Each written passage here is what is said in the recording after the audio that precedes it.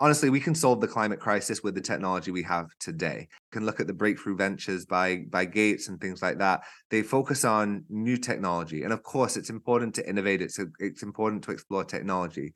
But in my mind, a lot of the issues we have right now come down to three things. It's policy, culture, and investment. And if we can't solve those three things, we can have all the technology in the world, but it's not going to matter. Aruba in the Caribbean had a dependency on tourism of 90% previous to the pandemic. And that really highlights the fragility of a relatively wealthy island that depends on a single, more or less, industry. Combined with that, in a region like the Caribbean, you have cost of electricity generation that's 5 or 6 times higher than the East Coast of the United States.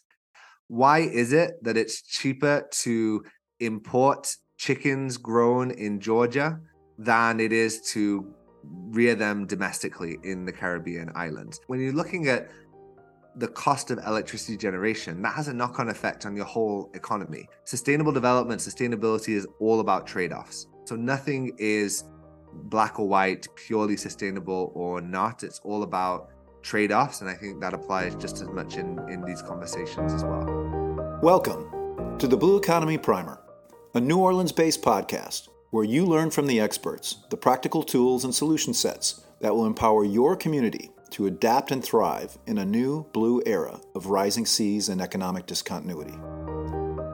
Today we are speaking with a global climate technology evangelist focused on island nations and the particular issues of Caribbean communities. He is an award-winning serial entrepreneur and writer recognized on the Forbes 30 Under 30 list for his work on sustainable energy and his commitment to advocacy for the development of climate change adaptation solutions and associated environmental policy. James, thank you so much for joining us on the Blue Economy Primer. Can you please introduce yourself to our audience? Well, thank you, Greg. And that was a better introduction than I could do myself. Thank you. So I'm the CEO of Island Innovation. We're a global company with a team of 20 working remotely on islands around the world, based in Lisbon, Portugal. And as you say, very much engrossed in the blue economy, climate, and other solutions. And my philosophy, or our philosophy as Island Innovation, we're very much focused, as the name might suggest, on island communities. And it's that although Barbados and Bermuda, Fiji and Madeira are all very different places, there are certain commonalities that unite them. So Hawaii and Greenland and Shetland, we link all of these islands together really to share good practices, information, and opportunities related to climate, energy, and sustainable development. That's great. Well, as somebody who did some work in French Polynesia, it's great to see somebody focusing on this area. And you and I have sort of been in the same orbits here for a few years and have been in touch a few times, but I was really excited to have the opportunity to have you on the podcast and hear specifically about what some of these communities are going through. Can you tell us a little bit about your background or how you came to arrive at this type of work? Absolutely. So I originally started in the energy industry, or renewable energy specifically, I should say. That drew me to island communities because in general, due to economies of scale and other factors, islands have extremely high electricity generation costs. So, for example, the Caribbean region, the cost of energy generation can be 5 or 6 times higher than in Florida. And this applies to all islands. You know, Hawaii has this same problem, parts of the South Pacific. And so that means that moving to renewable energy not only makes sense for the environment, but is a pragmatic cost-saving move. And in a way, it's kind of like looking into the future. You can look at implementing energy solutions, and this is looking in the past, that perhaps are not economically viable everywhere at this moment, but often are economically viable in islands. And so that's why many islands became pioneers for renewables. So I started in the solar sector. And I was lucky enough to do a research project in the South Pacific Islands and traveled to Samoa, Fiji, Niue, Tuvalu, and then New Zealand. And then later worked in the Caribbean region, working similarly in renewable policy and solar. And then decided to do a master's in island studies. And believe it or not, you can do a master's in island studies. And I thought, why not? And that was based in the Scottish islands of Orkney, which also have their own renewable energy program. And what blew my mind is the issues we were looking at concerning island development in the Scottish Islands had so many parallels with what was being discussed in the Caribbean, despite obvious many differences in climate, in culture, in political status, even. And there was an opportunity here to connect information. And if you're talking about energy in a small island context, you can't ignore tourism and waste management and all these other factors that closely relate. So that, for me, broadened the scope to look at the whole picture for sustainable development, and then to try and build this network to share good practices and looking at opportunities, and also good case studies of where people have been able to solve problems. So people are not reinventing the wheel over and over again. So I imagine in your extensive research, you found that the weather in the Caribbean is better than the weather in the Orkney Islands? That is a tangible difference that we could know. I mean, the Orkney Islands, wow, that is a windy place, but that makes it a good place to look at ocean energy and wind energy, and that's why they export far more electricity than they use on the islands. Very interesting. So you told us a little bit here, but can you tell us about Island Innovation's mission, agenda, and theory of change, particularly for our listeners tuning in from wide-ranging parts of the world? Absolutely. So as I mentioned, it's this idea of comparative islands and sharing success stories. And there's a few angles here. It's breaking down barriers. So what avenues are there for the Orkney Isles to share information with Barbados or Fiji? And it's really important that that sharing of information is in both directions. You know, the Caribbean has a lot of interesting examples and a lot of things that can teach the Scottish Islands, and kind of moving away from this old-fashioned development perspective of Europe coming to tell everyone how they should do things. It's about sharing information on an equal footing, which I think is really important. It's also about breaking down barriers between different sectors. So we always make sure that we engage what's a term that I like to use, the quadruple helix, which means private businesses, governments, NGOs, and academic research. How can those four sectors work together? And islands are great places to see that, because when it's a small community, they need to work together. And often that doesn't happen in other areas. And what that means is that even when these four sectors have the same goals, they often speak different quote unquote languages, because they don't know how to work together. The private sector and government, there's not always good opportunities to work together. And so we make sure when we're talking about sustainable development that we're engaging across these sectors, and we're engaging different islands around the world. One of the programs that we launched that kind of kickstarted a lot of this was the Virtual Island Summit. This was a conference essentially that was free to attend and held virtually, that was open to islands around the world. Now, we launched that pre-COVID when a virtual conference was an innovative idea. Of course, the world has changed very much now. And this year will be our 5th Virtual Island Summit. We have about 10,000 stakeholders sign up each year to participate in that from over 500 different islands around the world. Now, although we are now launching in-person gatherings, and I can go into that later, this virtual element is still really critical for islands, because how else can we get people from Patagonia and the Pacific and the Arctic and Europe all in the same room? So I see virtual events as a really good way to share information and share case studies and do presentations. And so we still go ahead with that. And we have a number of other events and convenings that we do. But our role, we're not on the ground implementing projects. We're a platform to connect and share and build information together. New Orleans is often referred to as the most northern Caribbean city, and certainly from my experience, I can see why people see those parallels with Latin American and Caribbean culture. So we're excited to look for opportunities to collaborate with the work that Island Innovation is doing. When we first connected a few years ago, you were focused on solar head of state. Can you tell us a little bit about where that fits into all this? Sure. So Island Innovation is my day job now as CEO, but I'm still chair of the board of Solar Head of State. Solar Head of State is an NGO that was set up by a group of solar entrepreneurs in the Bay Area, California, with the idea that if they can get world leaders to put solar on prominent government buildings, the White House, parliaments, whatever that might be in the local context, that sends a powerful message about renewables. And I would say now actually time has moved on that perhaps that's not as necessary, but 15 years ago when that started was absolutely necessary to set that precedent.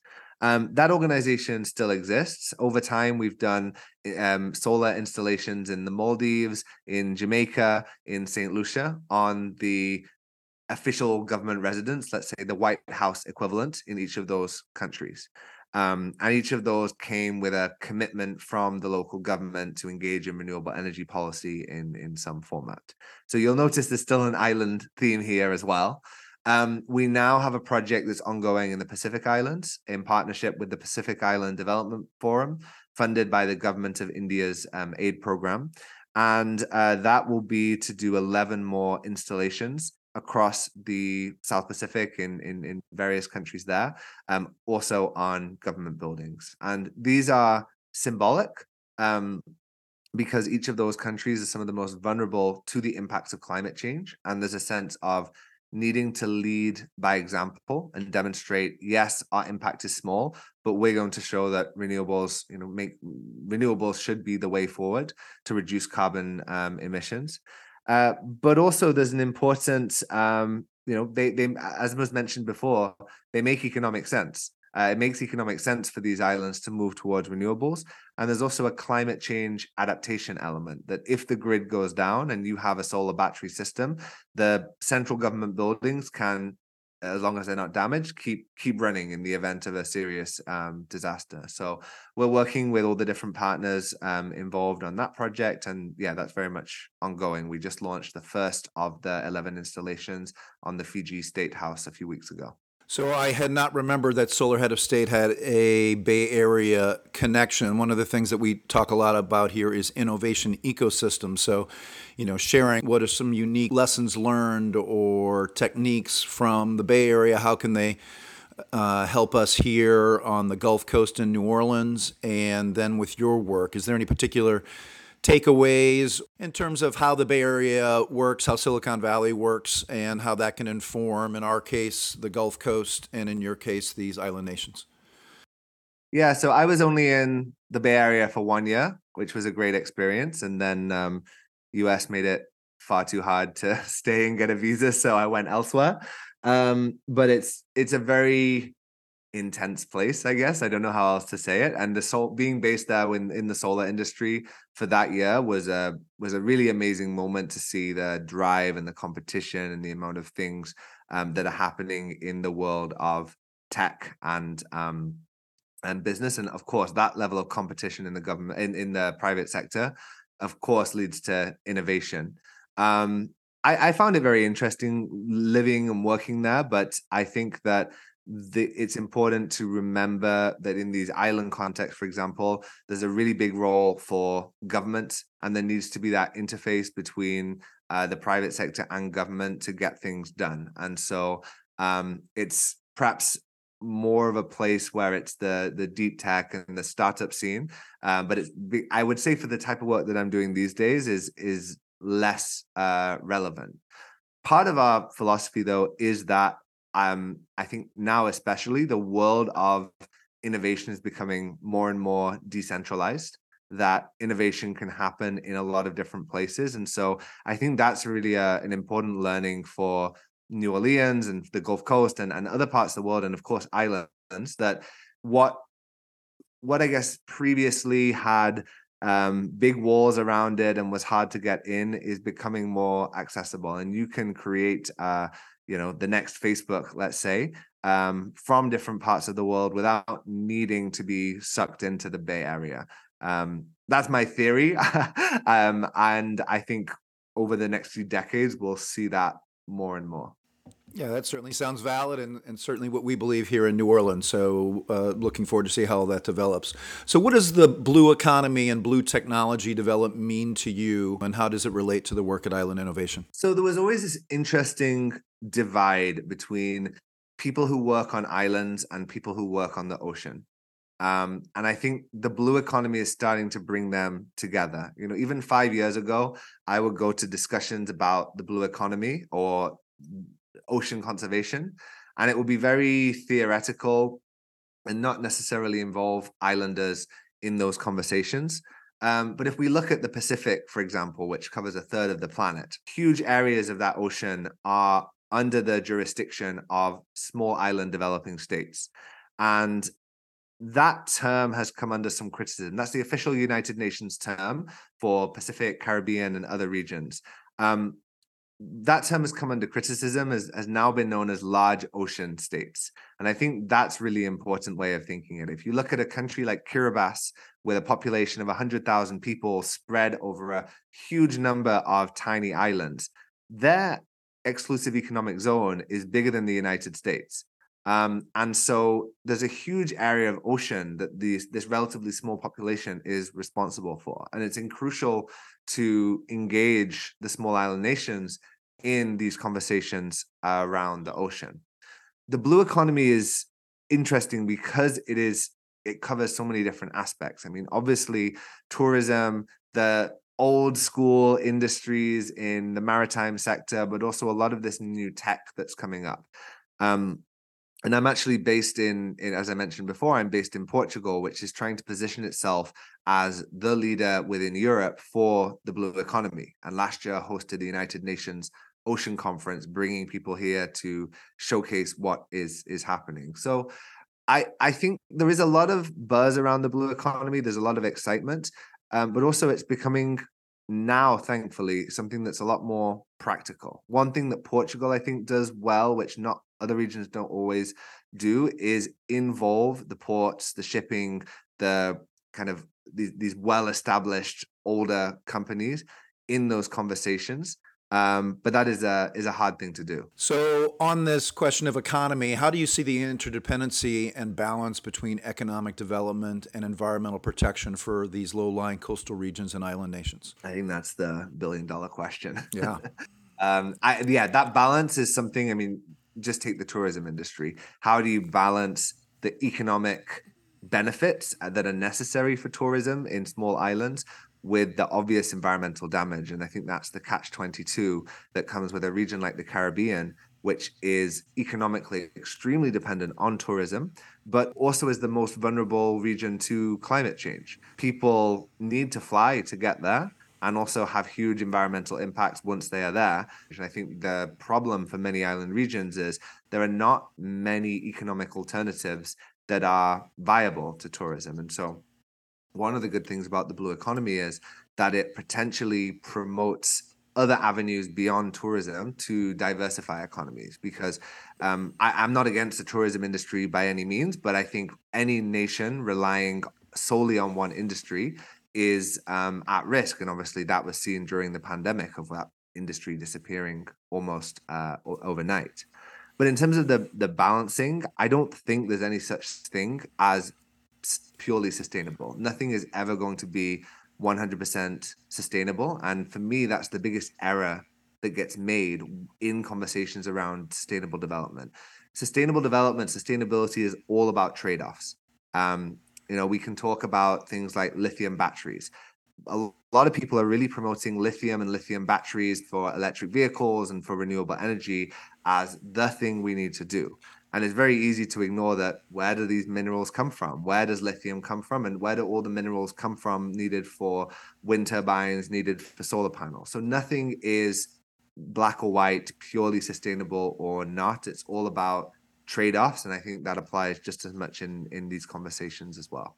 So do you have any favorite key benchmarks or statistics that crystallize the climate crisis for you, perhaps related to the inevitable impacts that Caribbean communities and island nations will see around the world? I would say actually using economic statistics is interesting here. So, for example, Aruba in the Caribbean had a dependency on tourism of 90% previous to the pandemic.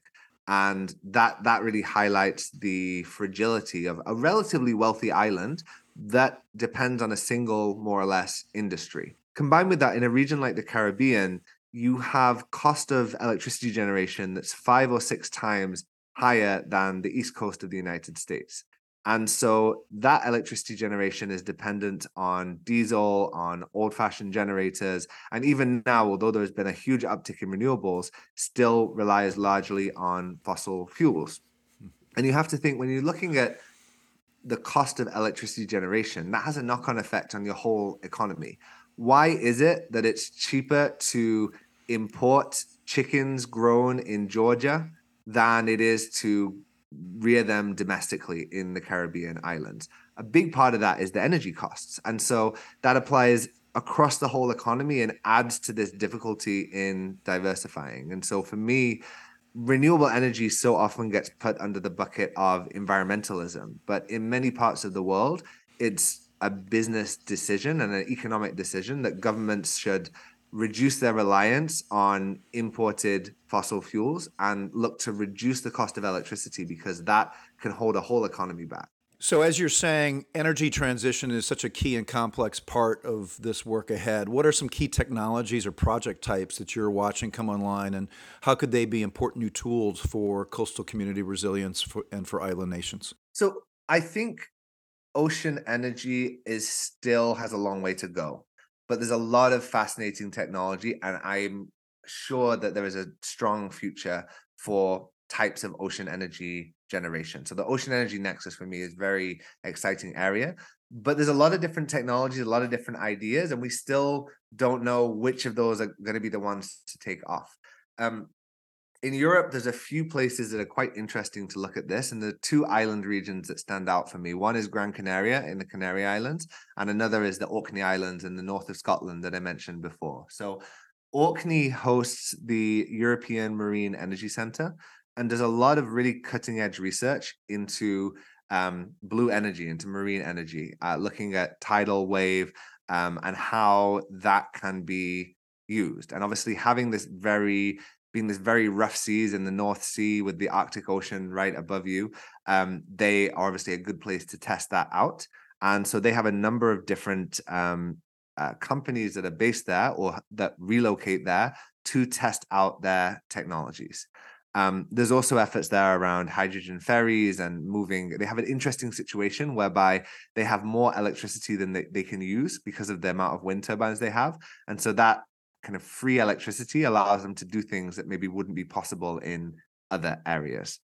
In the Canary Islands, in Gran Canaria, you have this interesting marine energy testing ground where they've allocated, as part of their marine spatial planning, they've allocated a specific area of the coast for testing new forms of renewable energy, such as floating wind turbines and other forms. This is still taking off, but I think just the fact that they've allocated that in a marine spatial plan is really important. And they've got support from that from the Spanish government, from the European Union as well.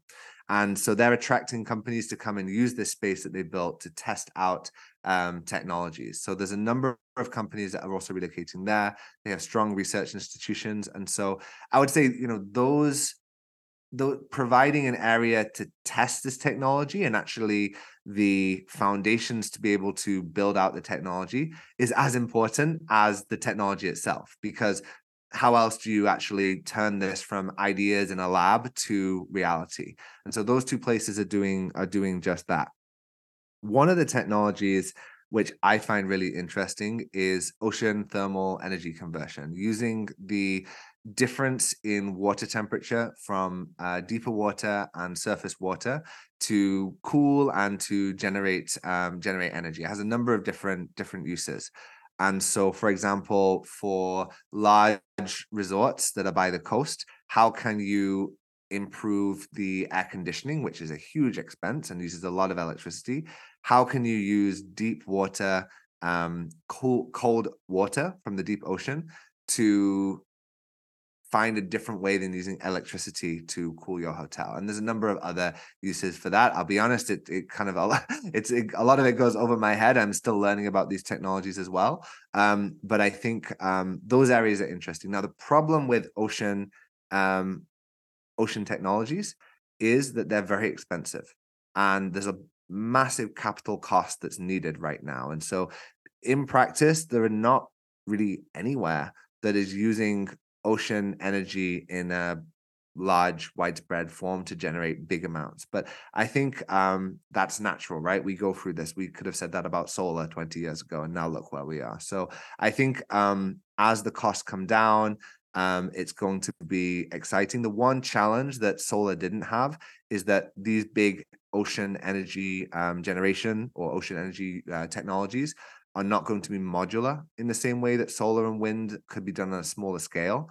So we are going to need to find ways to find the investment, because even if this is something that makes a lot of economic sense, you have to have the millions available to be able to make that upfront investment. And that is going to be a problem, especially for small island communities. Where does that initial investment come from? In French Polynesia, we saw that as well. I think it was at the Branda Hotel that they had the ocean tech cooling and energy generation, but the costs were really extraordinary. So what we're seeing, and it sounds like you're confirming, is that many of the solution sets, many of the technologies that we fundamentally need, they already exist. They've been proven. It's just fundamentally about how do we scale these and bring the cost down. I think that applies. Honestly, we can solve the climate crisis with the technology we have today. I think this comes back to our theory of change that we talked about before with island innovation. A lot of efforts, I mean, you can look at the breakthrough ventures by Gates and things like that. They focus on new technology. And of course, it's important to innovate. It's important to explore technology.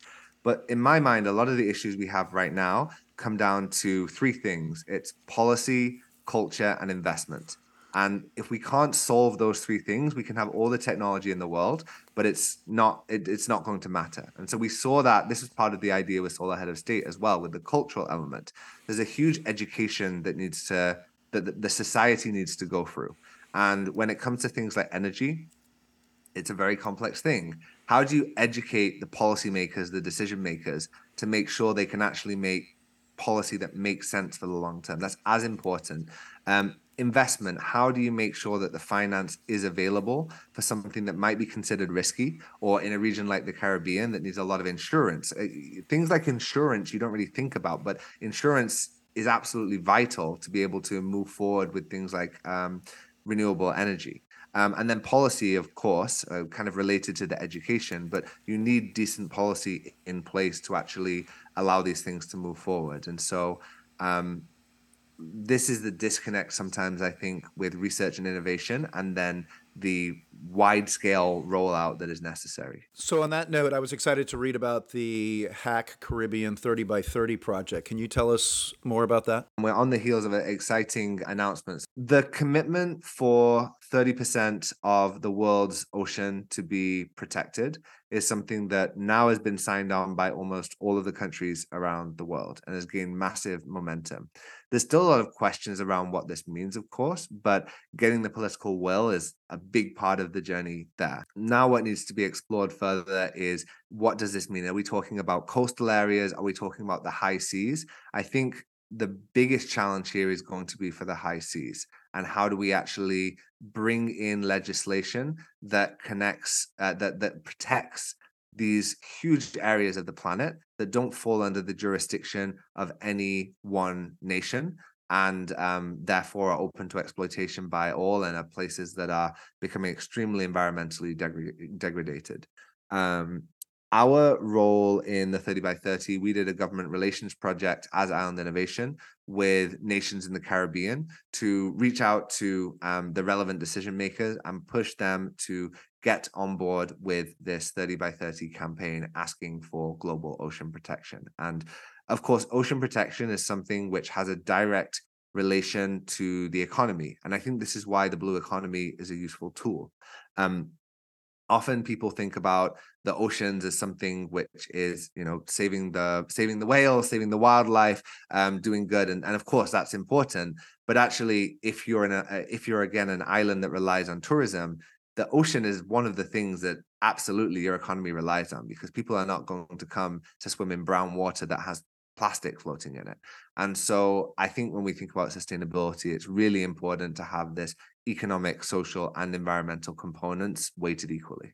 So I want to remind our listeners that we'll have lots of links and references available for things like the Hack Caribbean 30 by 30 and other information that James is talking about, so people can go a little bit deeper on some of these topics that we're talking about. So, James, clearly there's a lot going on all over the world with island nations, with coastal communities. How do you see us all collaborating effectively with all the different initiatives that are going on? It's sometimes it's hard to keep track. What do you see as the best way moving forward for us to effectively be working together and certainly not competing? Yeah, I think it's interesting, right? We have, even when we all have the same goals, we're still competing. Even NGOs are competing for funding, they're competing, and it's really hard to balance the ultimate goal and the wider societal goals with your own organizational goals and the need to, pay the bills at the end of the year. And I think that's a real challenge for a lot of the campaign groups working on some of these issues, is balancing their own needs as an organization to survive with the wider goals that they have. And it's frustrating sometimes to see that even though we all want the same thing, we don't know how to work together. So I don't have the answer for this. I mean, I've been attending for the last 6 years. I've been at the COPs, the climate COPs, most recently in Egypt in Sharm el Sheikh. And these events are becoming bigger and bigger, bringing together all the players in the climate change space to talk and to work together. And I emphasize the word talk because there's a lot of talking that happens, and it is challenging to turn that to action, and this is something that it is painfully slow. It is very incremental, and it's easy to get disheartened when you look on the small scale of how slow things move. But I think there is a need to remain optimistic and remain positive about it. When you take a bird's eye view, there are so many things that are happening and so much good news. And we're always careful when we're talking about island nations. It's easy to focus on challenges, but there's also opportunities. And it's important whenever we look at this to think about, okay, what are the opportunities, and not to get overwhelmed by the magnitude of the problem. We're all doing our own bit to work towards more sustainable oceans, the implementation of the blue economy, and of course, there's a lot more that needs to be done. I would love to see better collaboration. It's challenging, but we're getting there. We see, and there are a lot of amazing groups out there that do the work. Our role as Island Innovation is really to help connect them and help them identify and be aware of each other, because so much energy goes into trying to solve problems that have already been solved. And so if we can we're in a world today where we're overwhelmed with information. The problem is not access to information. The problem is the organization of that information to be able to consume it and not be overwhelmed. So I think if we can find ways to share better, and that's our role in this, then yeah, hopefully we'll get closer to solving all these problems and taking all these opportunities that are out there. So I really liked your comments earlier about island nations as pioneers for many of these solution sets and technologies. And certainly here in Louisiana, we're interested in our bayou parishes and Southeast Louisiana as sort of a laboratory for these solution sets. Is there something particularly positive or some good news or opportunity that you are excited about right now? Well, I think the High Seas Treaty that came in and kind of alludes to what we discussed earlier. The High Seas Treaty, I mean, it's depressing when you think it took over a decade of negotiations to agree to protect the ocean. But the fact that we now have a treaty in place to help place 30% of the high seas into protected areas by 2030, I think is promising. There is a will there is collaboration. And you think the challenge of getting countries as diverse as the US, Russia, China, Israel, South Africa, Brazil, Portugal, Australia to agree to something. I mean, you get 200 people in a room and try and get them to agree to anything. It's going to take you 10 years. So it's painful to see the slow pace, but then when you reach these milestones, it is exciting. And that now gives a foundation to build better cooperation and to potentially put in more treaties, more regulations to protect these huge areas of ocean. So what's next for you, James? What are you most excited about in your personal or professional life? So we have a lot going on with Island Innovation. Our team's grown over the past few years, and we're implementing a few new initiatives. We started off doing virtual events before the pandemic, and of course, that's now come full circle. And we're actually moving into doing a number of physical events to bring people together in different regions. So in June, we have a Blue Economy Investment Forum taking place on the island of Madeira in Portugal. We're working with various actors, again, from the government, from the NGOs, and from the private sector and universities to bring people together on the blue economy in the local context, and then also streaming that to a wider audience so people can have access to that useful information. We also have, again, our 5th anniversary of the big virtual event that I mentioned, Virtual Island Summit, taking place in September. And that's going to be a really big milestone for us to celebrate 5 years of this event. So would encourage anyone listening to, if you can, join us in Madeira, but if not, sign up for the free event taking place online in September, and visit our website, islandinnovation.co, to learn a little bit more about what we're doing. Yes, and again, we'll certainly have those links available on the specific webpage for this episode. Well, thank you so much for joining us, James. Really appreciate all the great work that you're doing and the chance to get caught up. So please keep in touch about what you're up to, and we'll look forward to the opportunity to maybe work together in the future. Thanks so much, Greg. I really enjoyed the conversation. Thank you for joining us on the Blue Economy Primer. If you enjoyed today's podcast, don't forget to subscribe on your favorite podcast platform. Please help us spread the word, and be sure to visit our website at www.deepblue.academy, where you can find all of our available episodes, access important links and supporting information for each episode, send us your comments and/or suggestions for potential guests and topics, get more information about our community engagement initiatives, and join our mailing list, as well as make a much appreciated tax-deductible donation to support our nonprofit education and research mission. Thanks again to the Dan Lucas Memorial Foundation and the Pontchartrain Conservancy for their critical financial and institutional support. Until next time, when we meet again on the ever-expanding horizon of the blue economy.